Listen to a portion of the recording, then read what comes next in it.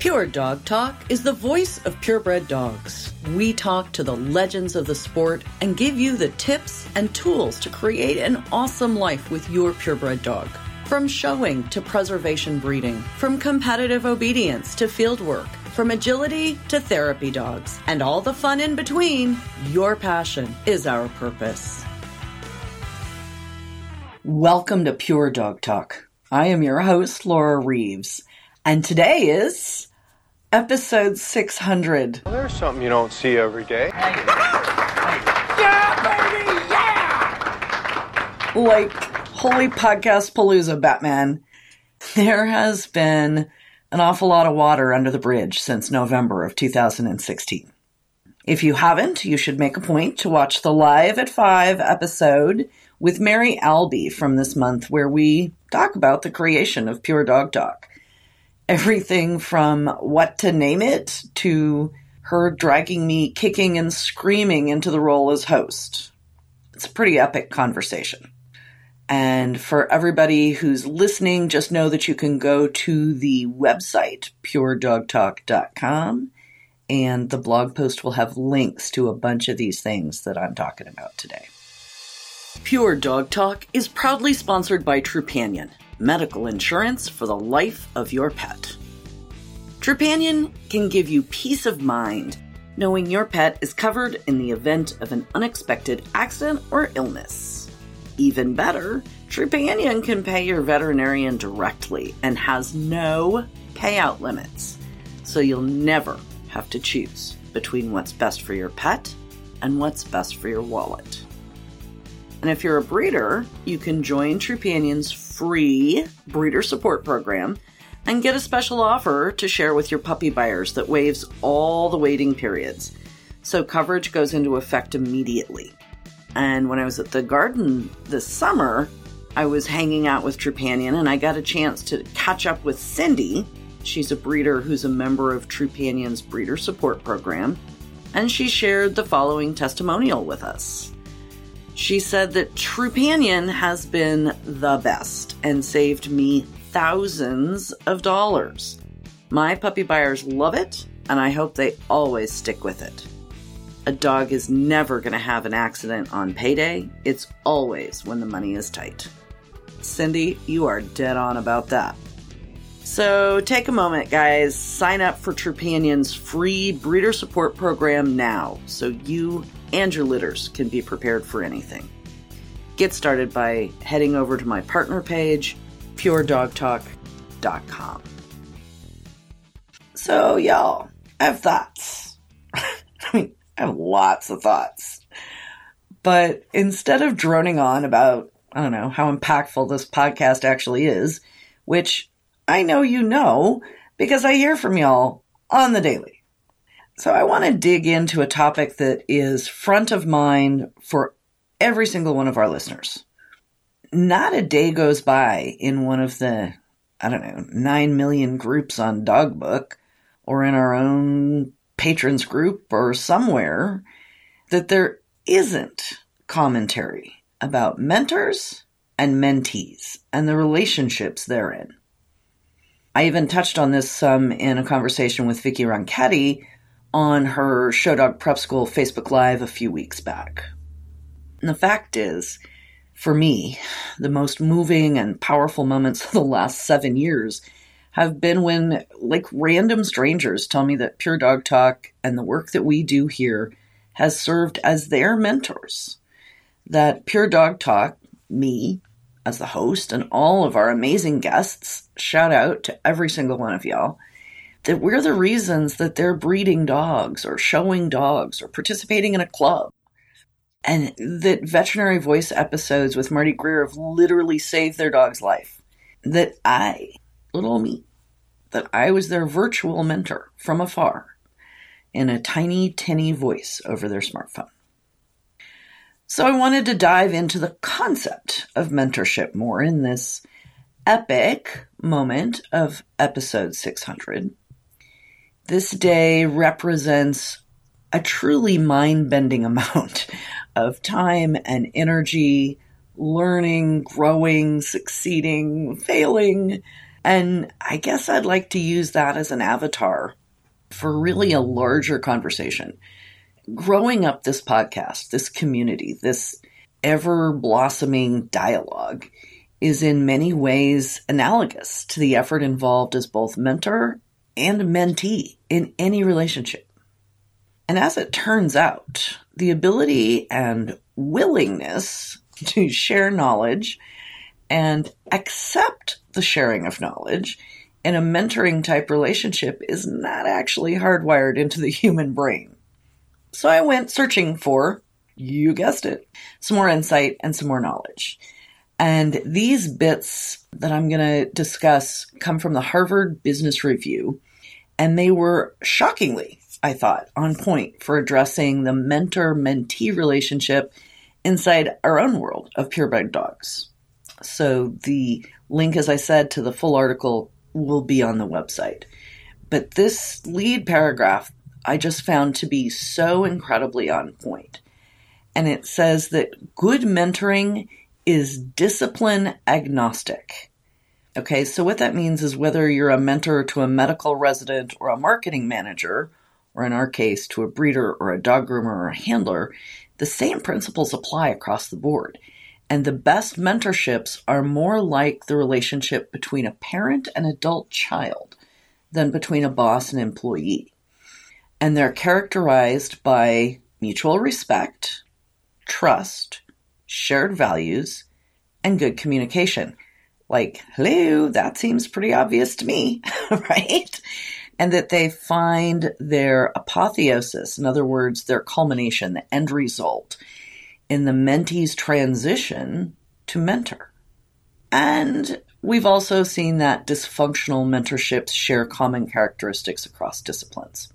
Okay, so this is all coming from the Harvard Business Review. And they had some really good advice that I thought I would share with you guys. This is written from the perspective of people who are going to mentor. Okay, and the first one is to choose mentees carefully. Okay, I think that's fair. That effective mentorship takes time. Mentors trade away hours they could use to pursue their own career goals and spend them on someone else's. So take that in for a minute. That is something that I think we all need to understand and appreciate, both people who are mentoring, that we are giving our hours to help someone else, and from the mentee's position to understand that we are giving away hours to help them. One word of caution in this article: beware the diffident candidate who expects the mentor to keep the relationship going, or the candidate who insists on doing things their way. A mentee should be curious, organized, efficient, responsible, and engaged. I think there's a little bit of overmuch in some of this article, but okay, seems legit.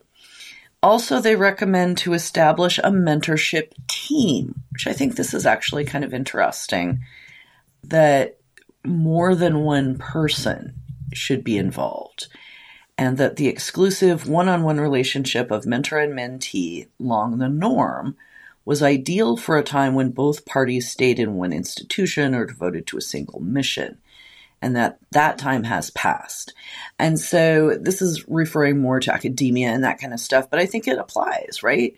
People have one breed, they maybe take on another breed, they may find mentorship from someone in a whole entirely other breed. So I think that is really good advice. And they also recommend that having a handful of co-mentors gives mentees a fallback position if the relationship with their primary mentor fizzles. It also recommends that you should run a tight ship. The mentor role needn't take on an excessive amount of time. They observe, establishing firm and clear ground rules with mentees can improve efficiency. Again, this is coming more from a business perspective, but I think that one of the areas that I have found myself failing in is that I tend to want to be too available, and I answer the phone at all times of the day and night, and that can lead to its own sets of complications. There are times that that's important. If If you're whelping a litter or what have you, that's a thing. Like, you have to be there. But there's also times as mentor and mentee to understand relationships and relationship boundaries. So I think that's probably where I would leave it for our purposes, right? This one I thought was really important. Obviously, this would be an obvo. Head off riffs or resolve them. It's not uncommon for mentors and mentees to have a falling out. What seemed like a perfect pairing on the surface may wind up being a total mismatch. Sometimes this becomes obvious suddenly. Again, obvo. In some cases, there's nothing to be done. Usually, though, this is from this article, which I think is interesting, it's possible to avoid or repair problems. Mentors must recognize that disagreements and misunderstandings are almost inevitable in these relationships, and that the mentor, not the mentee, is responsible for avoiding and repairing rifts. Smart mentors do not allow sores to fester or spats to escalate. They intervene early to keep the relationship on track.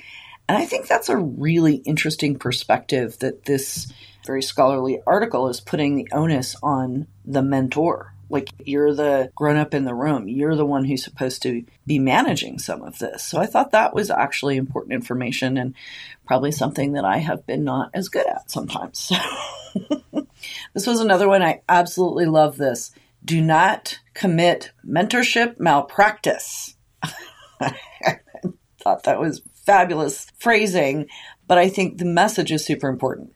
Because mentors are in the dominant position in the relationship, it's easy for them to wield their power inappropriately, even if they're not fully aware of it. This mentorship malpractice has negative career consequences for both parties. So insert situations with your breeding program or your handling or what have you.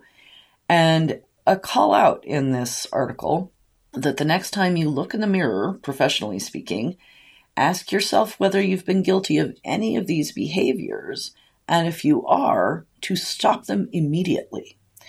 So, for example, taking credit for your mentee's ideas or usurping lead position on their projects. Hello, people. I've seen this. Insisting that your mentees advance your projects rather than allowing them to develop their own work. So, I can assure you this is one that I have had to watch myself and catch myself and say, okay, that's not really what we're supposed to be doing here. Handcuffing your mentee to your timeline, slowing their own progress when you are slow to get back to them. Again, I think these are all important things to think about and sit back and say, okay, am I doing this? Am I not doing this? What are we seeing here? The next point in this mentorship malpractice is discouraging your mentees from seeking other mentors, which may stoke your ego, but isolate them from broader learning and recognition. Super important, a major thing I see in the dog world. And then the final one is allowing mentees to repeat common self-destructive mistakes, what we call mentee missteps, without reining in such behavior. Now, to me, that feels a little controlling from a mentor position, but I'm just saying. Helping people learn by allowing them to learn from your experience, positive or negative, is an important thing. Hang tight, guys. Got a little bit of information for you. We'll be right back to the podcast in a minute. All right, crew. I hear from folks pretty much daily asking for a specific topic or for a series of podcasts on a topic. So ask and you shall receive. I've done all the hard work. I've sorted, searched, and compiled 8 different albums from the archives on our most popular topics. And when I say there's a podcast for that, I ain't just a woofin'. Getting yours today is super simple. Just jump on puredogtalk.com/store and click the PDT albums image. And when you're in there, you're going to find a collection of veterinary voices. You're going to find a collection for breeding and whelping hands-on. You'll find Pure Dog Talk University on dog breeding. Love the breeds. Up your game. owner handlers, the interviews, events and sports. There is so much there. And once you're in those links, you'll be able to read the details of the topic. For a special introductory price of $1.99, you get a link to dozens, up to more than 100 episodes on these specific topics. And while you're there, if you or a friend or family member are just getting started, even just starting a search for your first well-bred, purebred dog, you can also check out Auntie Laura's Beginner's Guide to Show Dogs at puredogtalk.com/book to get the foundational Pure Dog Talk episodes with bonus tracks. So hop on it, y'all. These special prices will not last. So the next thing on this was to prepare for transition, and a mentor's accumulated wisdom and expertise must be passed on to the next generation. Good mentors make this process conscious, discussing challenges and satisfactions of mentorship with their mentees. And while the actual moment of transition from mentee to mentor varies according to circumstances, the mentor must feel that the mentee has achieved real expertise and has a coping, generous personality to make this leap. Thought that was a really great way of thinking about mentors. So then, on the flip side of the conversation, the National Institute of Health has a mentee toolkit, which I thought was fabulous. And why don't we have anything like this in dogs? I think I see another project for me in the offing. This toolkit offers 10 tips for mentees that, again, are 100% on point for folks in our world. So the first tip for the mentee is to initiate. In order to sustain the mentoring relationship, take the initiative to ask your mentor a question, to ask about their own experiences. So, tip number 1, initiate the conversation. Tip number 2, I think super important, honor your commitment. Your mentor probably has a demanding job. Yes, we do. They've volunteered to take on the added responsibility. Please be appreciative of your mentor's time and investment, which I'm just going to put it out there. Yeah, a little appreciation goes a long way. Help your mentor help you. Tell your mentor how they can be most helpful to you. So again, this is initiating, taking the lead in the conversation of helping the mentor know what you need to learn or what you're hoping for. Tip number 4 here, probably the most important one on this list. Expect support, not miracles. Yeah, you can expect a certain level of support and advice from a mentor, but they can't solve your problems for you. Perhaps the most valuable quality a mentor can offer is an alternative point of view. A mentor can put the situation in perspective, offer feedback, serve as a sounding board, and identify others whose brain you might pick or activities you can engage in that you can help meet your goals. So I just really feel like that expect support, not miracles. Yeah. Yes, please. Number 5, communicate clearly. Yes. Once again, communication. Communication is the key. Initiate contact if you have questions, you want to discuss something. Absolutely important. I think this is another one of the owning your piece of this. Identify your needs and communicate those as clearly as possible. So I think that is something that as a mentee, I don't know that I was as good at as I could have been, for sure. Number 6, another really, really important point on this list, be teachable. Yeah. Be willing to learn new things, obtain perspective, and be responsive to suggestions and constructive criticism. So I'm going to lean into this a little bit. Number 1, from the mentor position, the criticism needs to be constructive, not just criticism, and it needs to be properly phrased and presented to the mentee. As the mentee, just because the mentor says something to you that you don't like doesn't mean they're being mean to you. They're trying to help you. So I know that can be a hard one, but there's that. Number 7, keep up your end. Work hard at being a good mentee. Okay. Number 8, follow through. I think this is really cool. When you act on your mentor's suggestions, let them know how it went. So that feedback loop, I think, is really cool. Number 9, look ahead at your calendar. So if you have times that you're not going to be available for the relationship, I think that's pretty basic.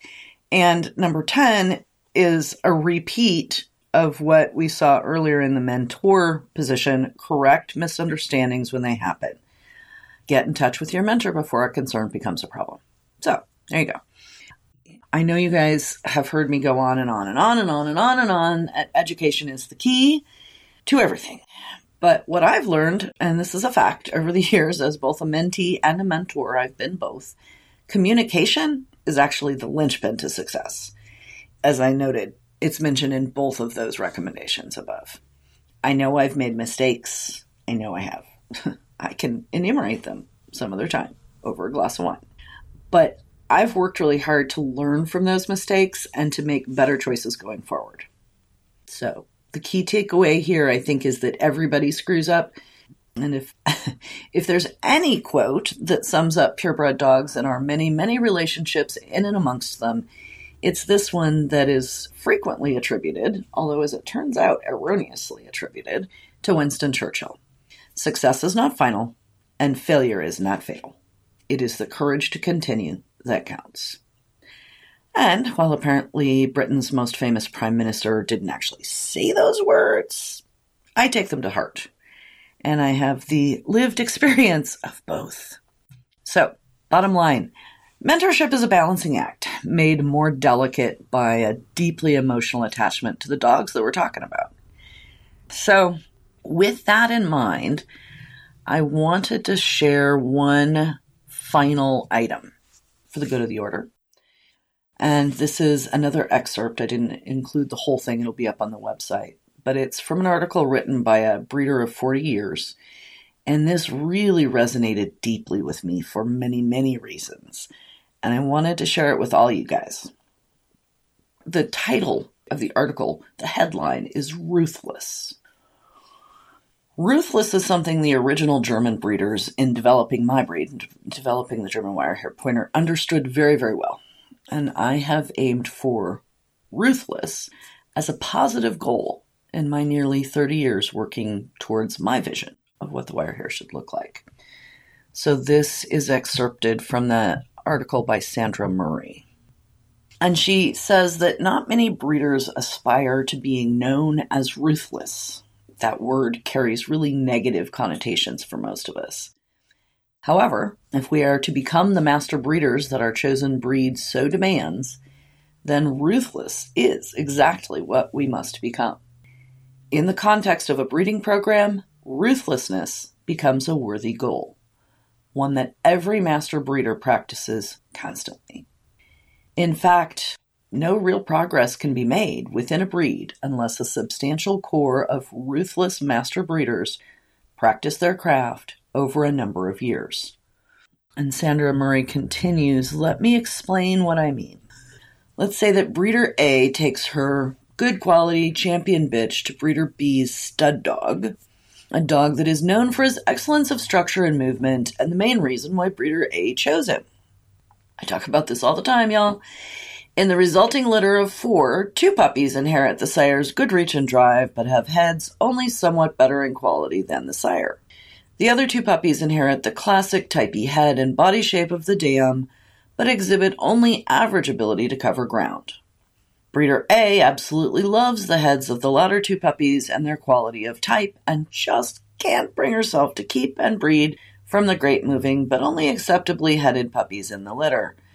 By choosing one of the better-headed puppies to keep and breed with, breeder A has totally negated the very reason that she chose its sire. Breeder A has failed to be ruthless enough to retain one of the better-moving puppies, refusing to accept that heads are easier to fix than structure and movement in subsequent offspring. Every time I evaluate a litter, people, I say, what did you do the breeding to get? Keep what you did the breeding to get. So, Ms. Murray offers another example. In choosing a 14-week-old puppy to keep from a litter, breeder C loves the quality of type shown in a bitch puppy's head and body. If this breeder holds on to ruthless honesty, he will notice that the back dips markedly behind the withers, the croup slopes, which causes an overly long tail to arch unattractively over the back, and the front legs are noticeably bowed. Breeder C has violated the ruthless evaluation law. 3 strikes, and you're out. Each strike must represent a serious fault in structure, movement, or breed type. I will add as a side note to this, temperament, but that's me. In this particular bitch pup, the crooked legs lack the strength of straight bone to withstand the repetitive concussions of landing after jumping off of or over something. The dip behind the withers signifies a weakness in the structure of the back, quite serious. The sloping croup, again, points out a serious defect, this time in the slope and position of the pelvis, yes, that will adversely affect rear movement. The banana tail, that always seems to accompany a sloping croup, does not carry any structural or movement problems, but is a serious breed type fault in some of the terrier breeds. If breeder C knew which traits are extremely dominant in his breed, he'd realize that sloping croups as well as dips in the back behind the withers are the devil's own work to breed out of a line. Ruthless he must be in order to cull this particular puppy by selling it as a pet with neutering required. Ms. Murray continues, choosing to use what I call the 3 strikes you're out rule. Breeder D has called upon longtime breeders to help her evaluate a 6-month-old puppy from her last litter.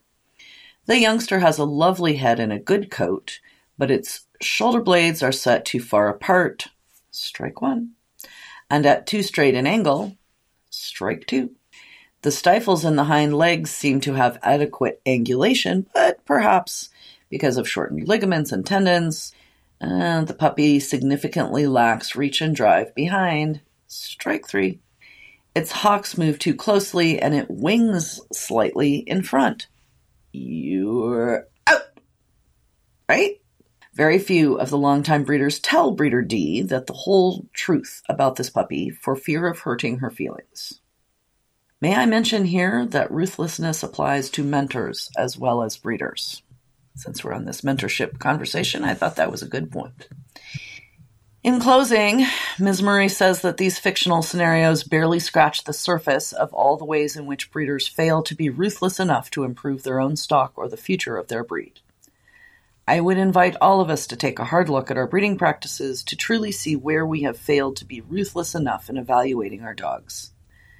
From evaluating correct breed type to structure, to movement to temperament to health issues, where have we achieved ruthlessness in selecting only the very best, no matter the cost to us in heartache, correcting former misconceptions, having nothing to show, etc. And where have we failed? Hats off to the ruthless breeders. Long may they breed, compete, and mentor, so that others may learn to be ruthless also. All right, you guys, with that, thank you. Thank you all. Thank you for joining me on this long and winding journey to 600 opportunities to help support, encourage, guide, and, yes, be gently ruthless in my goal to help develop the master breeders and handlers of the future. I promise you there will be more to come. As always, if you have any questions or input, we'd love to hear from you. The show notes and links to resources on today's topic are available at puredogtalk.com. Drop us a note in the comments or email to laura@puredogtalk.com. Remember, guys, this podcast is for you. So if you want to know something, give me a holler. We'll do a podcast for you. If you wouldn't mind, you could help me out here. Take a couple minutes to visit iTunes and give us a review. The Dog Show Superintendents Association is a proud supporter of Pure Dog Talk. Our dog show superintendents are the hardworking people who make the dog show function. They are advocates for education and mentorship in the purebred dog fancy. So stop by the Super's desk at your next show. Tell them how much you love Pure Dog Talk and give them a shout out for their support. That's all for today. Thank you for joining us on Pure Dog Talk.